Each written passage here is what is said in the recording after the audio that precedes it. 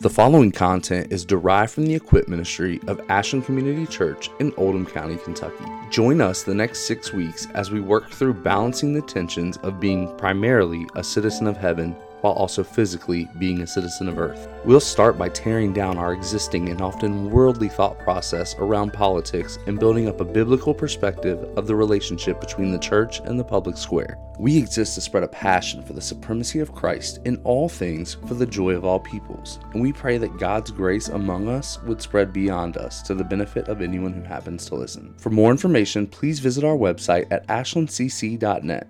Thanks for listening. Welcome to week 4. I have a dream. It's not as noble as Martin Luther King Jr.'s, but it's a dream nonetheless. My dream is that one day we will do an Equipped Wednesday semester, and there will be more people at the end than there was at the beginning. That's my dream. Josh, do you share that dream with me? Yes, it would be great. We always start with a huge crowd, and then we're so boring and uncompelling that it just fades and people just start dropping from week to week. But oh, thanks. It's a good way to look at it, Breck. But tonight, I want to continue our talk, and we've gone a lot of places, actually. The first week, we talked about just the way our view of politics in America, particularly the way partisanship is an enemy to thinking biblically about these matters.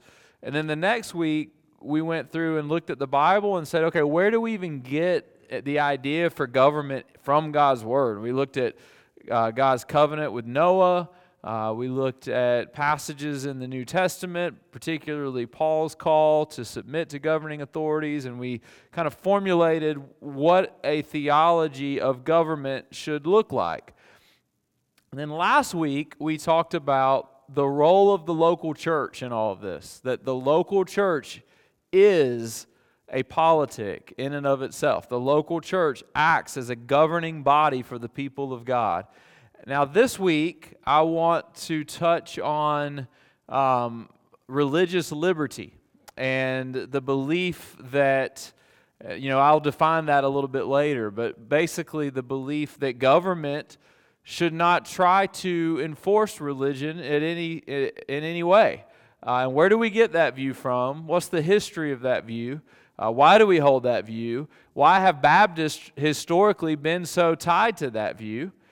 So we're going to explore all of that. And then next week is going to be the practical week. Next week, we're going to look at how can I be a faithful Christian engaged in politics in the world in which I live. And so that'll be next week. And then the last week will be questions. This is week 4 of 6. So we're over the hump. We're more than halfway through now. And this week we're going to talk about religious liberty. So I want to pray for us first. Hopefully by the time we get to the end, I have a video that I want to show you. Here's the questions. If you want to text questions, this is the number that will not be on the screen again. Copy it down and text questions to that number, and those will be the questions that I respond to on the 6th week. But let's pray together. Lord, we just thank you for your goodness and kindness and mercy that you show us every day in Jesus.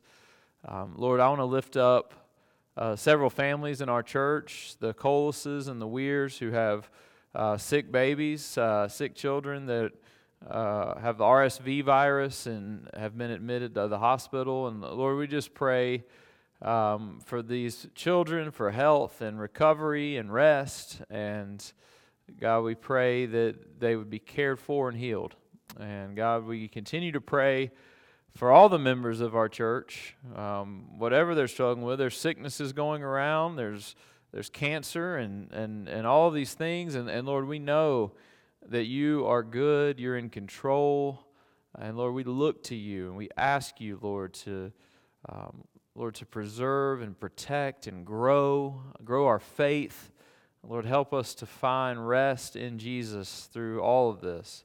And I pray tonight, Lord, that you would help us to think biblically about politics so that we can live faithfully in the world where you've placed us with Jesus as our number one allegiance.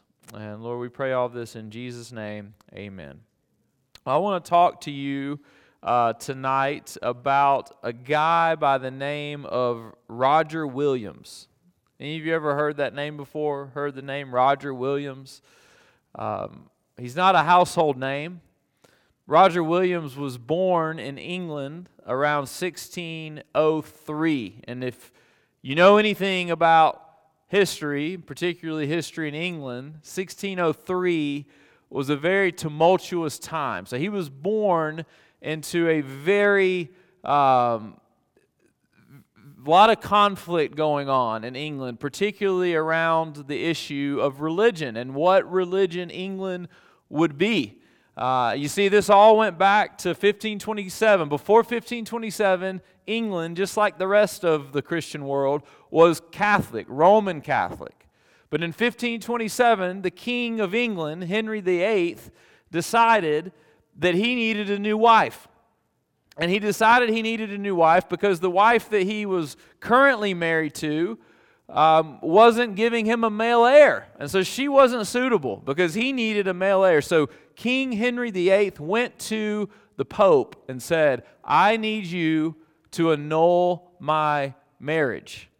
And the Pope said, I cannot do that. You must stay married. You don't have a legitimate reason to do that. And so King Henry VIII, and at this time, the Protestant Reformation had started in other nations, particularly in places like Germany, places like France.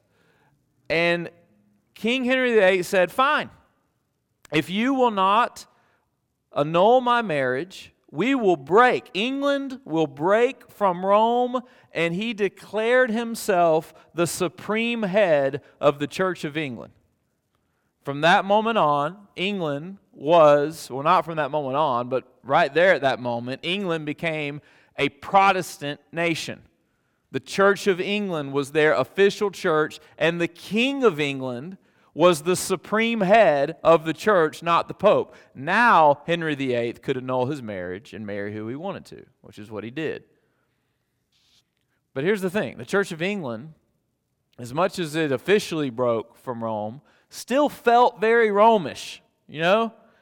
I mean, they still had the liturgies. They still had the vestments and the ceremonies and all the things that a lot of the other Protestants in the world at this time were forsaking these things because they were looking at the Bible and saying, you know, we're not going to do these extra biblical things, but Henry kept a lot of them.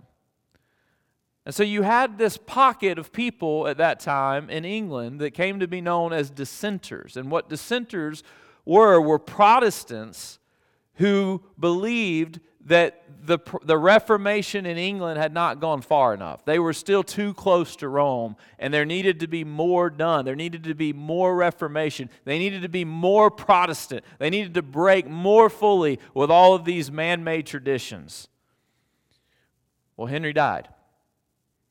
And Henry's daughter, by the name of Mary, who came to be known as Bloody Mary, ascended to the throne. And Mary was a Catholic. So what do you think Mary did? First day in office. We're coming on back to Catholicism.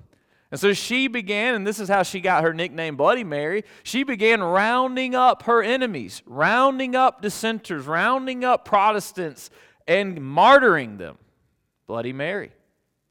Mary's half-sister Elizabeth succeeded Mary. Mary didn't live very long. Mary died. Mary's half-sister Elizabeth was a Protestant. So she, after Mary restored Catholicism, restored Protestantism. But here again, she's trying to restore it in a way where there's this middle ground between Anglicans and the Puritans and the dissenters. And so people weren't satisfied with her. She's eventually replaced by James I of Scotland in 1603, which was the same year that Roger Williams was born. Now, the Puritans in England, the dissenters, the Puritans, now it's not all Puritans would be dissenters. So there's all these terms, and it's kind of confusing, but a Puritan was someone who wanted to stay in the Church of England, but wanted to purify it more. And dissenters were one who were willing to function outside of the church and kind of do their own thing in homes and hiding in barns, right? So you've got all these different groups. And when James I from Scotland ascends the throne, the Puritans are excited because James I is from Scotland. And what is happening in Scotland? Well, in Scotland, there is a strong Presbyterian Reformation, and they're hoping that he is going to come and he is going to bring that same flavor to England, but he disappointed them. Until James's son, Charles, comes to the throne. And all of this, you're like, what is going on? But the point that I want you to see is that depending on who the leader was, that was the religion at the time of England. And so you've got all of this turning, and it's this way and it's that way. And it all culminates finally when James's son Charles comes to the throne. Charles marries a Catholic. And so guess what? We're going to favor Catholicism again. And the Puritans weren't happy. And so an open conflict begins in the 1630s between the Puritans and the Royalists, those who were supporting Charles. Charles ends up being killed in war.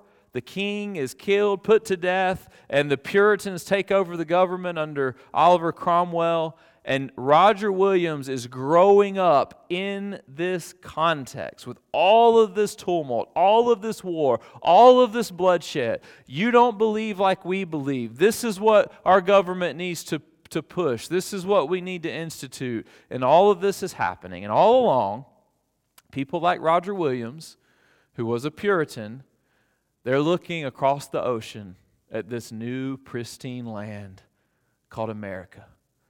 And they're thinking, we can get away from all of this and we can finally go to this new land where we can worship according to our conscience, because even though we're officially still under the reign of the King of England, they don't really care what you do over there. And so these shiploads of Puritans are coming over to the New World in hopes that they can establish the opportunity to worship according to their conscience. And so Roger Williams arrives in 1631 to the Massachusetts Bay Colony. The Massachusetts Bay Colony was led by Puritans. They believed that they had come to this new land in obedience to God. They were establishing a national covenant with God, and they were setting up a city on a hill. They wanted the whole entire world to see what a model politics, what a model government, what a model community would look like when it's founded upon the truth of God's Word. And so that was their goal. Roger Williams arrives. When Roger Williams arrives, people have high hopes for him. He begins to be asked to teach. But as he begins to teach, people begin seeing that Roger Williams is a little too radical. You see, Roger Williams started articulating positions that would have been considered political treason. Roger Williams was calling the church in the Massachusetts Bay Colony to formally separate from the Church of England. And that's not what the Puritans wanted to do. They were not separatists in that way. And so there's immediately conflict. This radical has come here and he's preaching these dangerous ideas. And not only is Roger Williams preaching these dangerous ideas, he's also petitioning citizens in the Massachusetts Bay Colony to support his decision to break with the Church of England.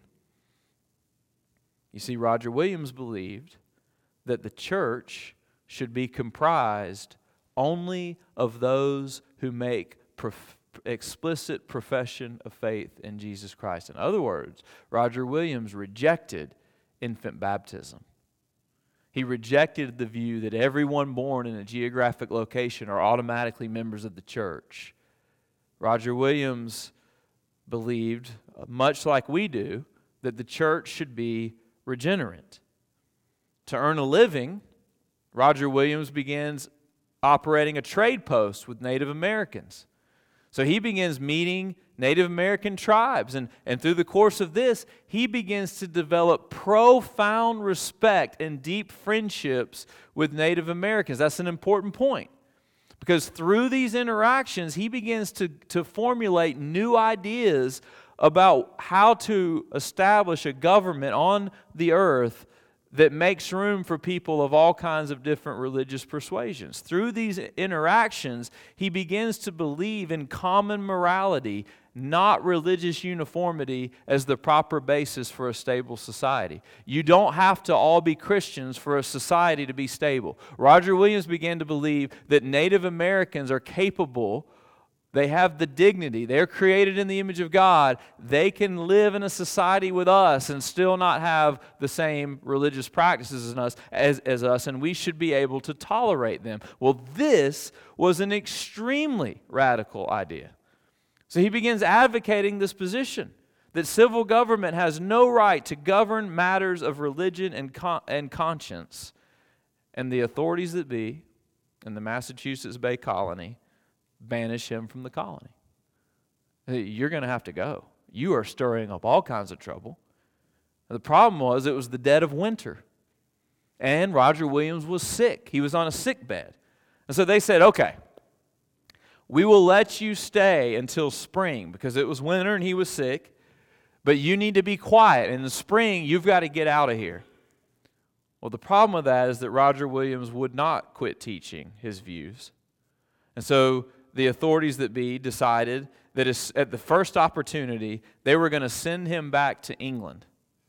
Roger Williams finds out that that's their plan. And so in the dead of winter, Roger Williams takes off by himself into the New England wilderness in the dead of winter, and only survived because of the help of his Native American friends that he had made by operating a trade post with them.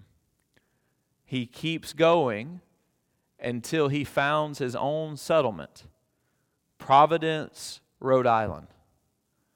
You can go to Providence, Rhode Island today. Roger Williams founded Providence, Rhode Island as a haven for religious dissidents.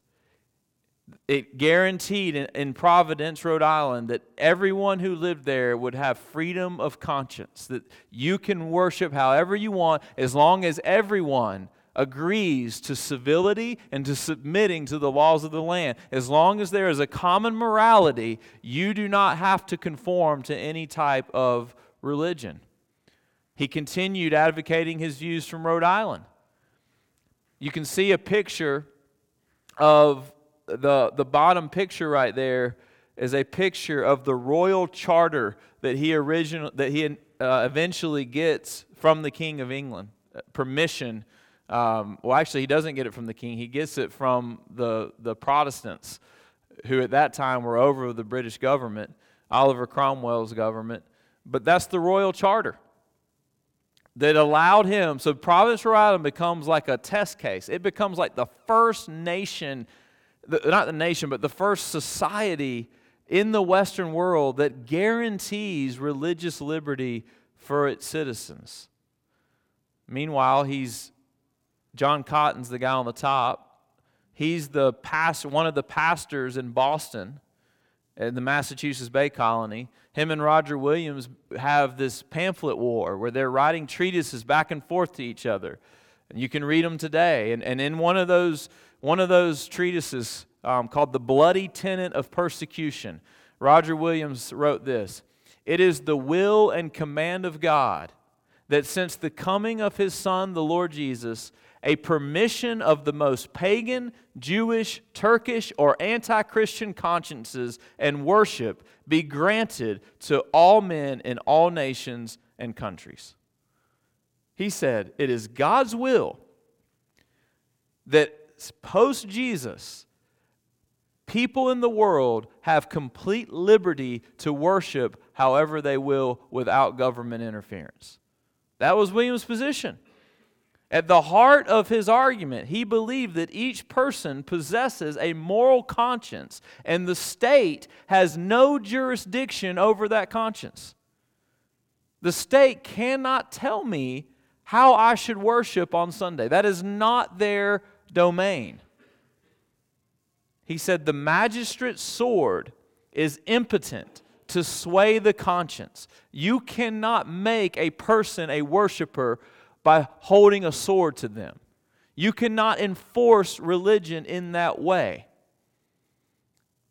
Instead, he said, the Spirit of God works by means of the Word of God to change hearts and grant repentance. So what do you think about that? That's the doctrine of religious freedom. Religious freedom basically has two components. The first one, religious truth cannot be coerced. The second one, because religious truth cannot be coerced, individuals should be free to pursue religion according to the guidance of their own conscience. We leave it to the church to proclaim the gospel to convince people. It does no good for the state to come in, because as soon as the state gets involved, you're not making genuine converts, you're making fake Christians. And so that's what Roger Williams believed, and that's what Baptists have believed. We're going to get to that in a moment, from the very beginning. Williams, you see, was not the first to advocate these views. He was, however, integral to the spread of these ideas in the New World. In fact, I wonder how religious liberty would fare if not for people like Roger Williams bringing these ideas over here. You see, some people respond to this and they say, religious liberty, prove that in the Bible. Look at Israel. Israel didn't have religious liberty, right? You have these views. And so a lot of people argue that the idea of religious liberty doesn't come from Christianity, it comes from the Enlightenment. Now, what is the Enlightenment? The Enlightenment was a philosophical movement in the late 1600s and early 1700s that exalted reason above revelation. And so the Enlightenment said, hey, quit believing in these dogmas.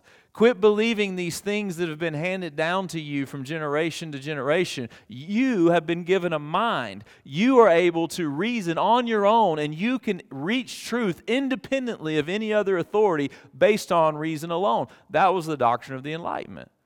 And so it was natural. Enlightenment thinkers supported religious liberty. Of course the government shouldn't enforce people to worship in any way. Every person is free to think for themselves. Each man, each woman should think on their own, should reason their way to the truth. Enlightenment thinkers, maybe you've heard of some of these names. Here's some examples. John Locke, Thomas Hobbes, Adam Smith, Immanuel Kant. Those would have all been philosophers of the Enlightenment, but here's something really interesting. You want to know who was really influenced by Enlightenment thought? All of the founders of the United States of America. Thomas Jefferson, George Washington, John Adams, James Madison. All of them were supporters of religious liberty, not because they were Christians. They were supporters of religious liberty because they believed and drank deeply from the Enlightenment. They believe that if the individual is capable of discovering truth on his own, then the government should never coerce or enforce one particular religion over another. And so many people, when we make this case for religious liberty, say, you are just simply advocating Enlightenment thought. This isn't Christian. There's nothing Christian about religious liberty. And I want to argue tonight that is false. That this belief in religious liberty preceded the Enlightenment. In fact, it goes all the way back to the very beginning of the church. In fact, we find this view advocated as early as the 3rd century.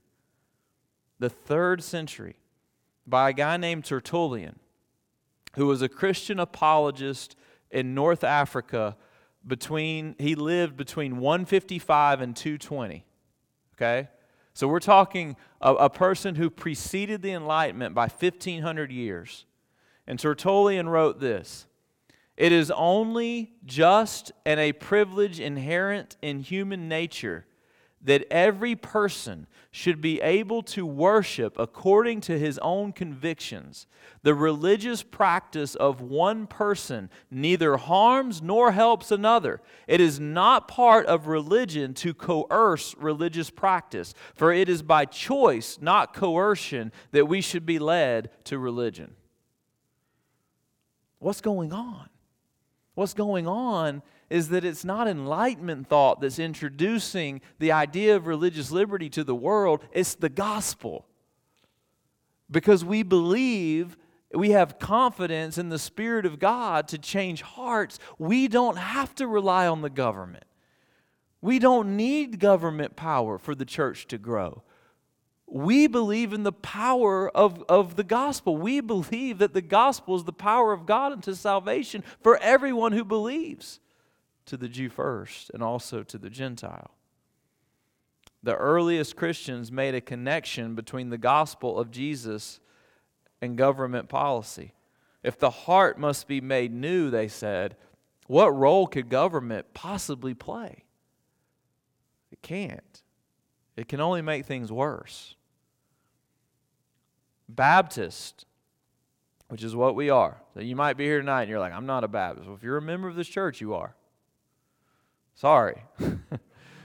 You are. You're a Baptist now, whether you like it or not, right? You're at a Baptist church, and Baptists have historically always, this is one of the most universal distinctives of what it means to be a Baptist. You know, you tell me, what does it mean to be a Baptist? We believe that you have to be a Christian to be a member of the church. We believe that you only baptize people who have first repented and believed the gospel, right? We believe that the Bible is God's inerrant word. We believe in the exclusivity of Christ. We go through these positions and we say all Baptists have believed these things. Well, right up there with that list, all Baptists have historically believed in religious liberty. And it's all tied together. An American historian by the, it doesn't matter what his name is, but he wrote, in such a diverse community of faith, he's talking about American Baptists, the one political thread tying Baptists together was the greatest gift they believed the American Revolution bequeathed to the church, religious liberty. Roger Williams, now, I didn't tell you this part about Roger Williams. Roger Williams believed Baptistically, but Roger Williams I would not call a Baptist because Roger Williams would never submit to a church. Roger Williams came to believe that all the churches were so corrupt that he could never be a member of one. And so he just stayed away from the church. And you can't be a Baptist if you're not a part of a local community that holds you accountable. So though he had many Baptist convictions, he wasn't properly a Baptist. But one of the first Baptists in history, who's credited with being one of the first Baptists in history, is a guy by the name of Thomas Hilwis. Thomas Hilwis lived from 1575 to 1616 in England. So the same period of time that we just described, this tumultuous time in England. And Thomas Hilwis went with a guy named John Smith, and they went to the Netherlands because they wanted to find a place where they could practice their faith without being persecuted. They end up baptizing each other. That was really controversial. But he comes back to England, and he founds the first Baptist church on English soil in 1612.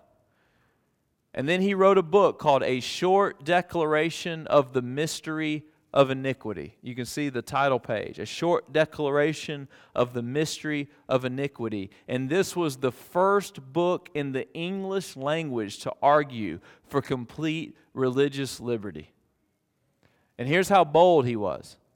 He doesn't just write this book in England where he knows he's going to get persecuted for it.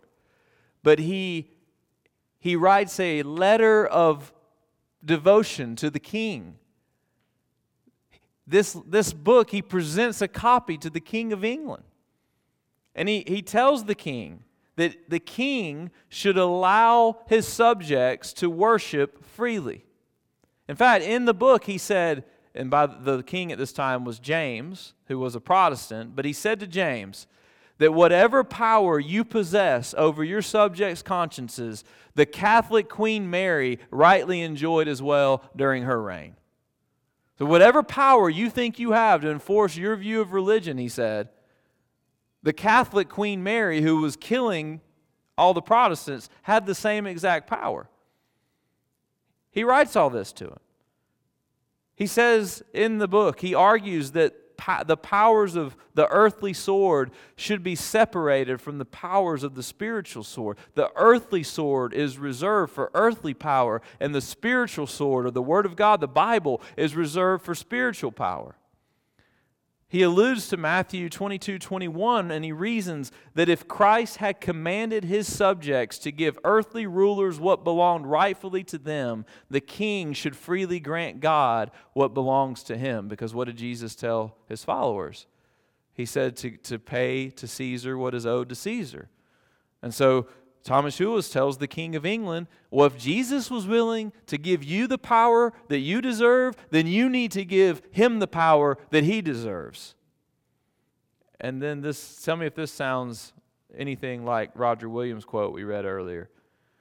He said, "Let them be heretics, Turks, Jews, or whatsoever, it does not appertain to the earthly power to punish them in the least measure."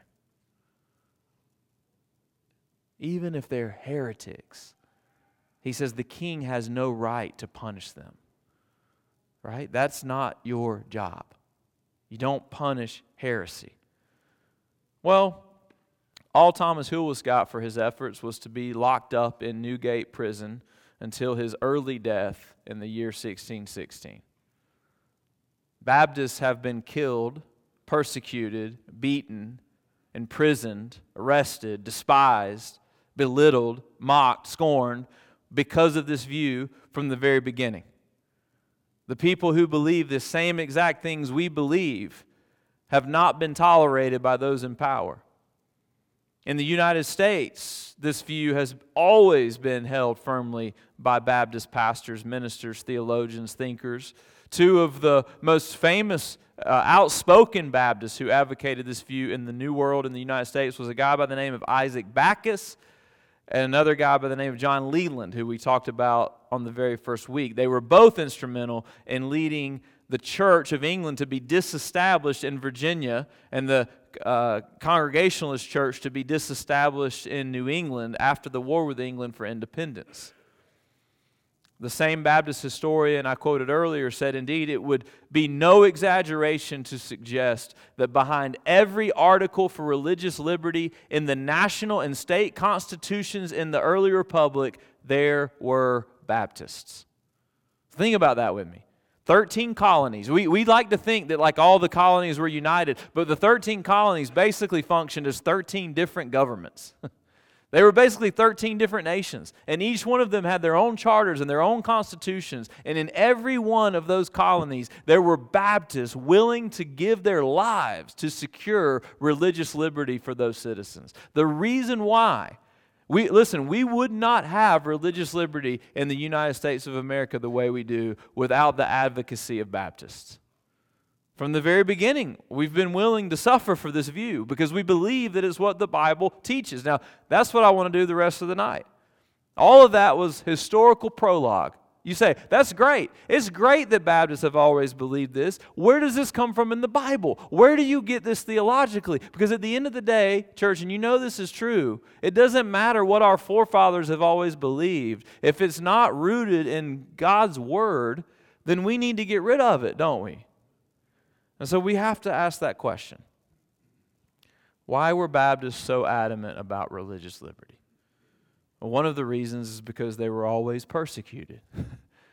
I mean, Baptists were the ones not willing to set up a church. You couldn't preach without a license. John Bunyan, who wrote Pilgrim's Progress in prison. What was his crime? As he was in prison on 2 different stints of 6 years. 12 years of his life where he's got a wife and children at home. But he writes one of the most brilliant books in the history of Western civilization, The Pilgrim's Progress. But what did he do? What was his crime? He preached without a license. That's what he did. He was a Baptist, by the way. And the reason why we've always believed this is because we believe, and hear me out, this is important. Theologically, we believe in regenerate church membership. What do I mean by that when I say regenerate? That's a fancy theological word, but don't let it, it's not that hard to understand. Regenerate means that the Holy Spirit has done a work in our heart to cause us to be born again. Where do we get that from? We get that from all over the Bible. But let's just think about John 3 and Jesus' conversation with Nicodemus. What does Jesus say to Nicodemus? I tell you, unless you are born again, you cannot see the kingdom of God, right? He says that to Nicodemus. And Nicodemus says, what am I supposed to go into my mother's womb and come out again? And Jesus says, no, no, no. I'm talking about the Holy Spirit. The Holy Spirit blows wherever He wishes, right? And Jesus, because the Spirit and wind, He uses an imagery there. The Spirit does what He wants. The Spirit convicts hearts. The Spirit causes us to become new. Paul uses the language of a new creation. If anyone is in Christ, he is a new creation. We're a new man. We have experienced the new birth. And we have always believed, church, Baptists have always believed that you can't be a member of the church unless you've experienced that regeneration. Now, are we 100% always right in judging with someone's experienced regeneration? No. Right? I wish I could go to Walmart and buy test strips and place them on everybody's tongue and it turns blue if you're regenerated. Wouldn't that be great? That'd be wonderful. You know, there's no foolproof 100% way to determine that, but we believe that the Spirit produces fruit in people's life. We believe that people who are regenerated are going to believe the truth, that you're going to be able to give an account that you have indeed believed the gospel. You understand what the gospel is. You understand grace. It's not by works, right? You're seeking to live your life in obedience to Christ. A regenerated person, after all, will want to live in obedience to Christ because Jesus is Lord. So we have those conversations. That's why we have membership interviews. A guy by the name of Jeremiah Bell Jeter wrote a book called Baptist Principles Reset back in the 1800s, and he starts that book with this sentence: a spiritual or regenerate church membership lies at the foundation of all Baptist peculiarities. I can't say that word very good tonight. He says, on this point, Baptists and the few small sects that agree with them differ from the whole Christian world. You hear me? This view separates us from just about every other tradition in the history of the church. You have to believe the gospel to be a church member. All of our church confessions uphold this view. The Second London Baptist Confession, or the 1689 that we hold here, defines the visible church as all persons throughout the world professing the faith of the gospel and obedience unto God by Christ according unto it. Now, what's interesting is that we know that that confession was borrowing its language from another confession written by the Presbyterians called the Westminster Confession of Faith. And you can learn a lot by comparing the two because you can see which words they chose to omit. Well, the Westminster Confession of Faith says that same thing, but then it says at the end, together with their children. And the Baptist said, select, delete. We're not putting that in our confession because that's not in the Bible. Because that's not what the Bible says. The Bible doesn't say you're a part of the visible church when you're a believer and regenerate and your children. That's not what the Bible says. This view, church, it doesn't come from proof texting the Bible. It comes from our understanding of the way the covenants fit together in Scripture. Let me explain this to you. So here we're going to get a little bit theological, and I just want you to bear with me, okay? So people who believe in infant baptism, let's just pick on the Presbyterians. Presbyterians believe that there are two covenants in the Bible, the Old Covenant and the New Covenant. And they believe, however, that both the Old Covenant, so you think Old Covenant is the covenant that came through Abraham, through Moses, through David, that all of that was the Old Covenant, okay?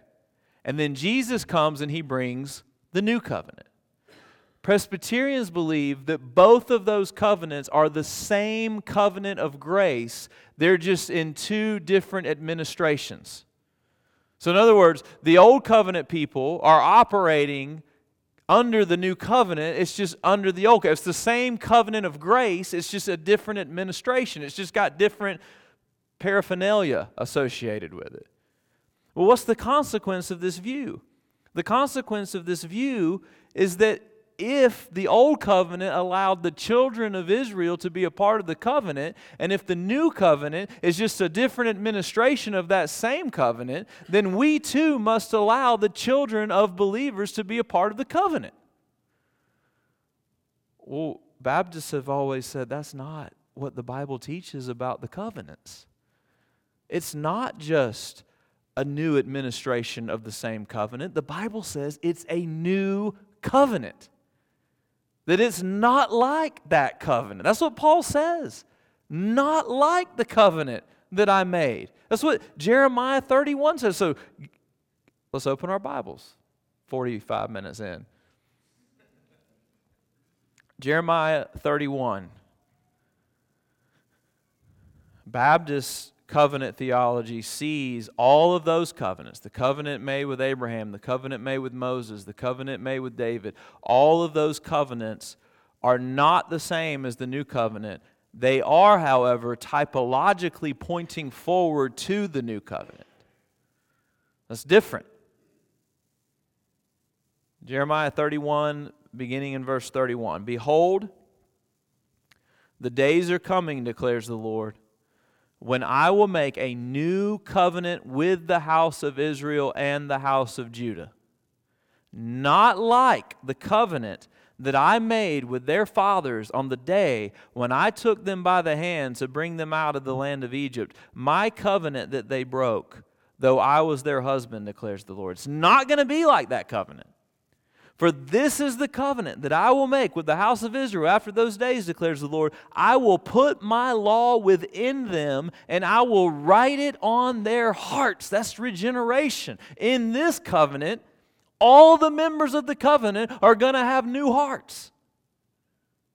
It's not going to be like the old covenant.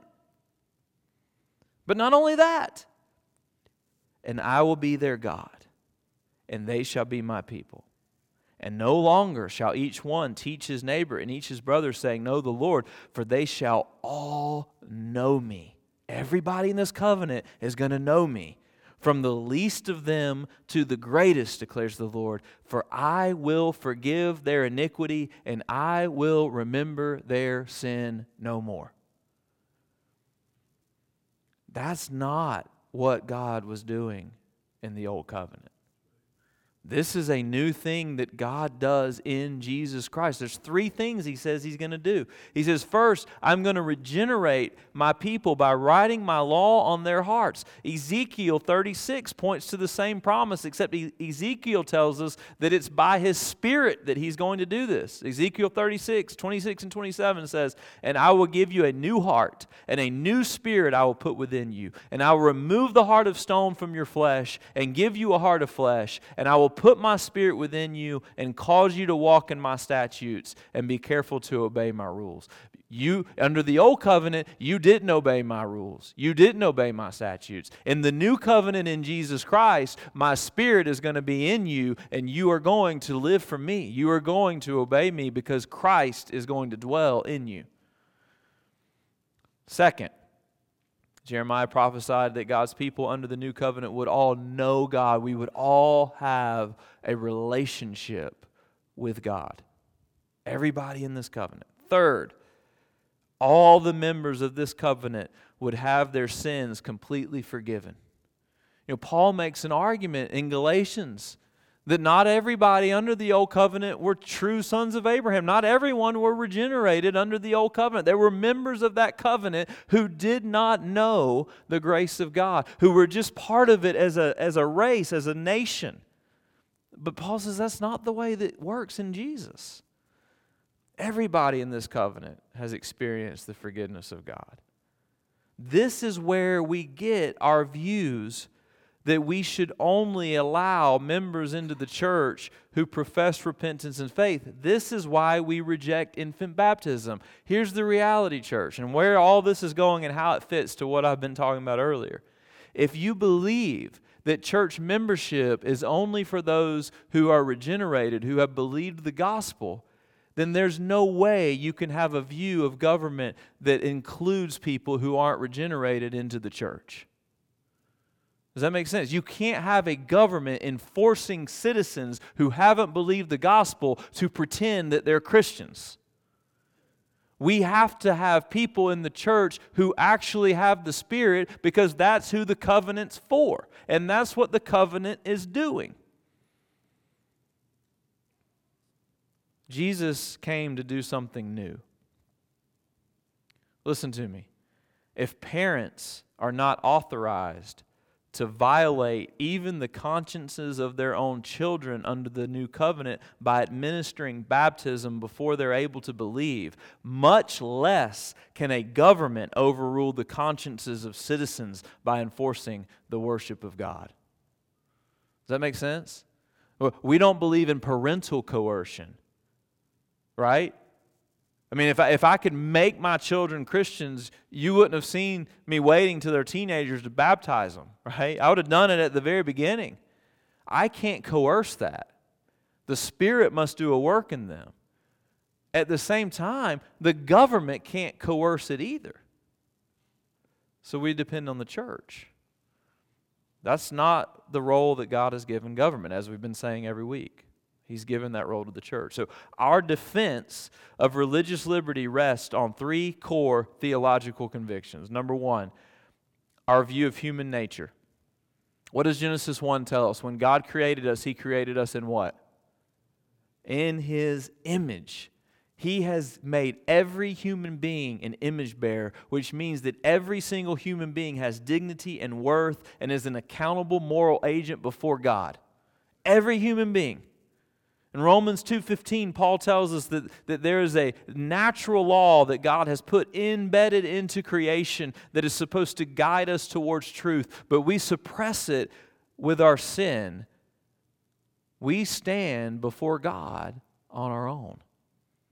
No one's going to be able to stand before God and say, I wasn't a Christian because the nation that I grew up in didn't enforce Christianity upon me. You understand? We are all responsible moral agents created in God's image. That's a key understanding that's a key component of why we believe in religious freedom. But here's a second reason. So the first one is our view of human nature, that we're created in the image of God. The second one is our view of human sin. I'll let John Leland speak to this one. This is what Leland said. A government would only be qualified to rule over the consciences of its citizens in matters of religion if those rulers were infallible in wisdom and goodness. Do you see how that makes sense? A government can't rule over the consciences of its citizens unless that government is infallible.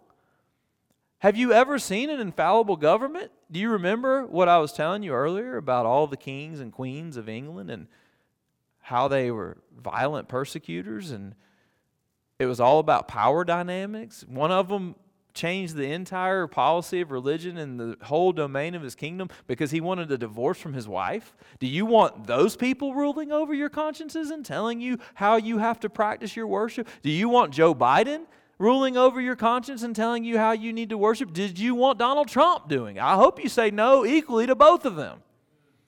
We do not want the government telling us how to worship.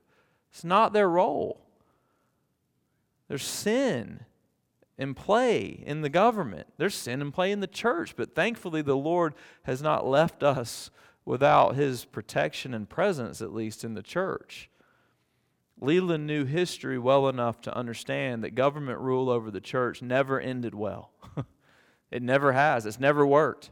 He understood that the desire for pure worship was often superseded by the corrupt ambitions of rulers. But here's the third reason. Our view of the gospel. We believe that the gospel is the power of God for salvation to everyone who believes. We do not need government mandate to make people Christians. We just need to unleash the truth of the gospel. So the government gets out of our way and protects our freedom to proclaim the gospel so that the church can go about our mission. That's the government's role. I want to show you a clip if Dave can pull it up. Dave, this is the test. Look at there. Is the sound going to work? I couldn't say it any better, so I thought I'd let you hear it from Russ Moore. That was at the 2016 Southern Baptist Convention. There's always fireworks at the Southern Baptist Convention. If you ever want to go, come with me. It's a lot of fun.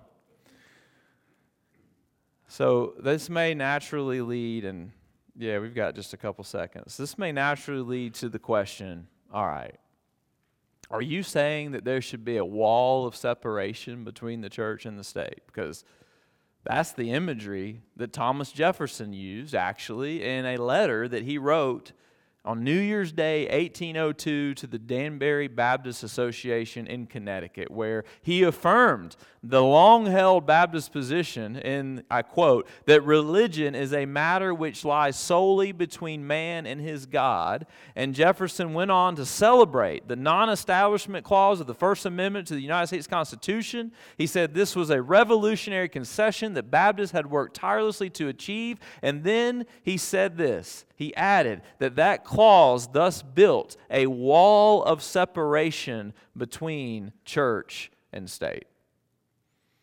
And now we have that letter, that phrase being taken out of that context and used to say religion should stay out of the public square.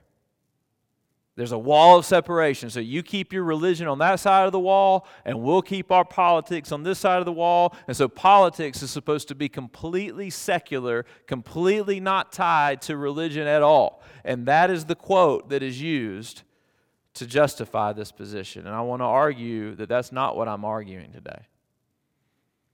I am saying, yes, there needs to be separation between the institutional power of government and the institutional power of the church. But I am not saying, and we should never say, that there needs to be separation so that there is no influence of religion into the world and realm of politics. That is impossible. Because this is what we've been saying from week one.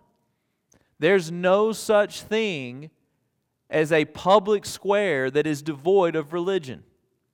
Right? If you take Christianity out of governing authority, right? If you say Andy Beshear's the governor of Kentucky and we're so thankful that and I think he professes to be a Christian, so this is just me making it up. We say we're so thankful that at least he's not a Christian so he can govern effectively.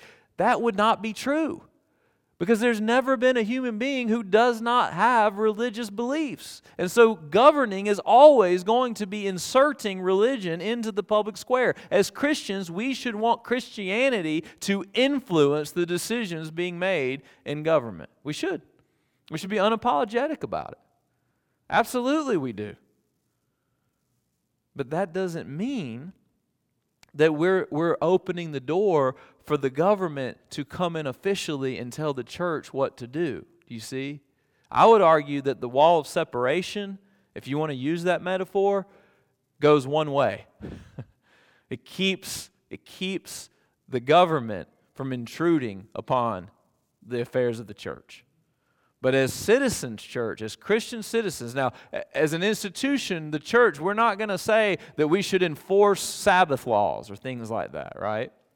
But as Christians, we should be in the public square advocating for Christian-defined justice and righteousness and life and liberty. And we want human beings to flourish. And you know how people are going to flourish? When they give credence to the reality of the fact that God has created the world and His laws are right. His laws are what's good for us. He didn't just give us His laws on a whim. This is how human beings thrive and flourish. So next week, we are going to talk about what that looks like. So this is the question for next week. What does it look like for Christian citizens like us to live in a world like the one we live in the midst of a government, and how do we advocate for justice and laws that promote human flourishing so that the church can fulfill its mission to make disciples. Advocating for those laws is separate from the mission of the church, right? We advocate for those laws, but we know that those laws aren't going to make anybody a Christian. We want people to thrive. We want people to stay alive. We want churches to be free to send out missionaries. So what does it look like in the world? And that's where the rubber meets the road, right? That's where we get all these new particular issues. And you can think of some. What does it mean for public school systems when the school system is advocating transgenderism in libraries, right? How do we respond to that as Christians? There's all kinds of things that are real-world issues that we've got to wrestle with, and none of those questions are easy. But I would argue, regardless of where we land on those individual questions, what we've talked about for the last 4 weeks is the foundation that we reason from, right? That whatever we decide on a specific issue, and on some of those issues, listen, on some of those issues, there's room for us to have different nuanced positions. A lot of those issues, there's not this one clear Christian obvious answer. Now, a lot of them there are. You know, obviously, an issue like abortion is pretty clear cut. But we've got to think through that, and we're going to at least try to do that a little bit together starting next week. And so I kind of anticipate next week the questions start rolling in a little bit more. And that's fine. I want you to send those questions in. Please send those questions in, because week 6, if not, we're just going to sit here and stare at each other for an hour, not have anything to say. All right, let me pray for us. Lord,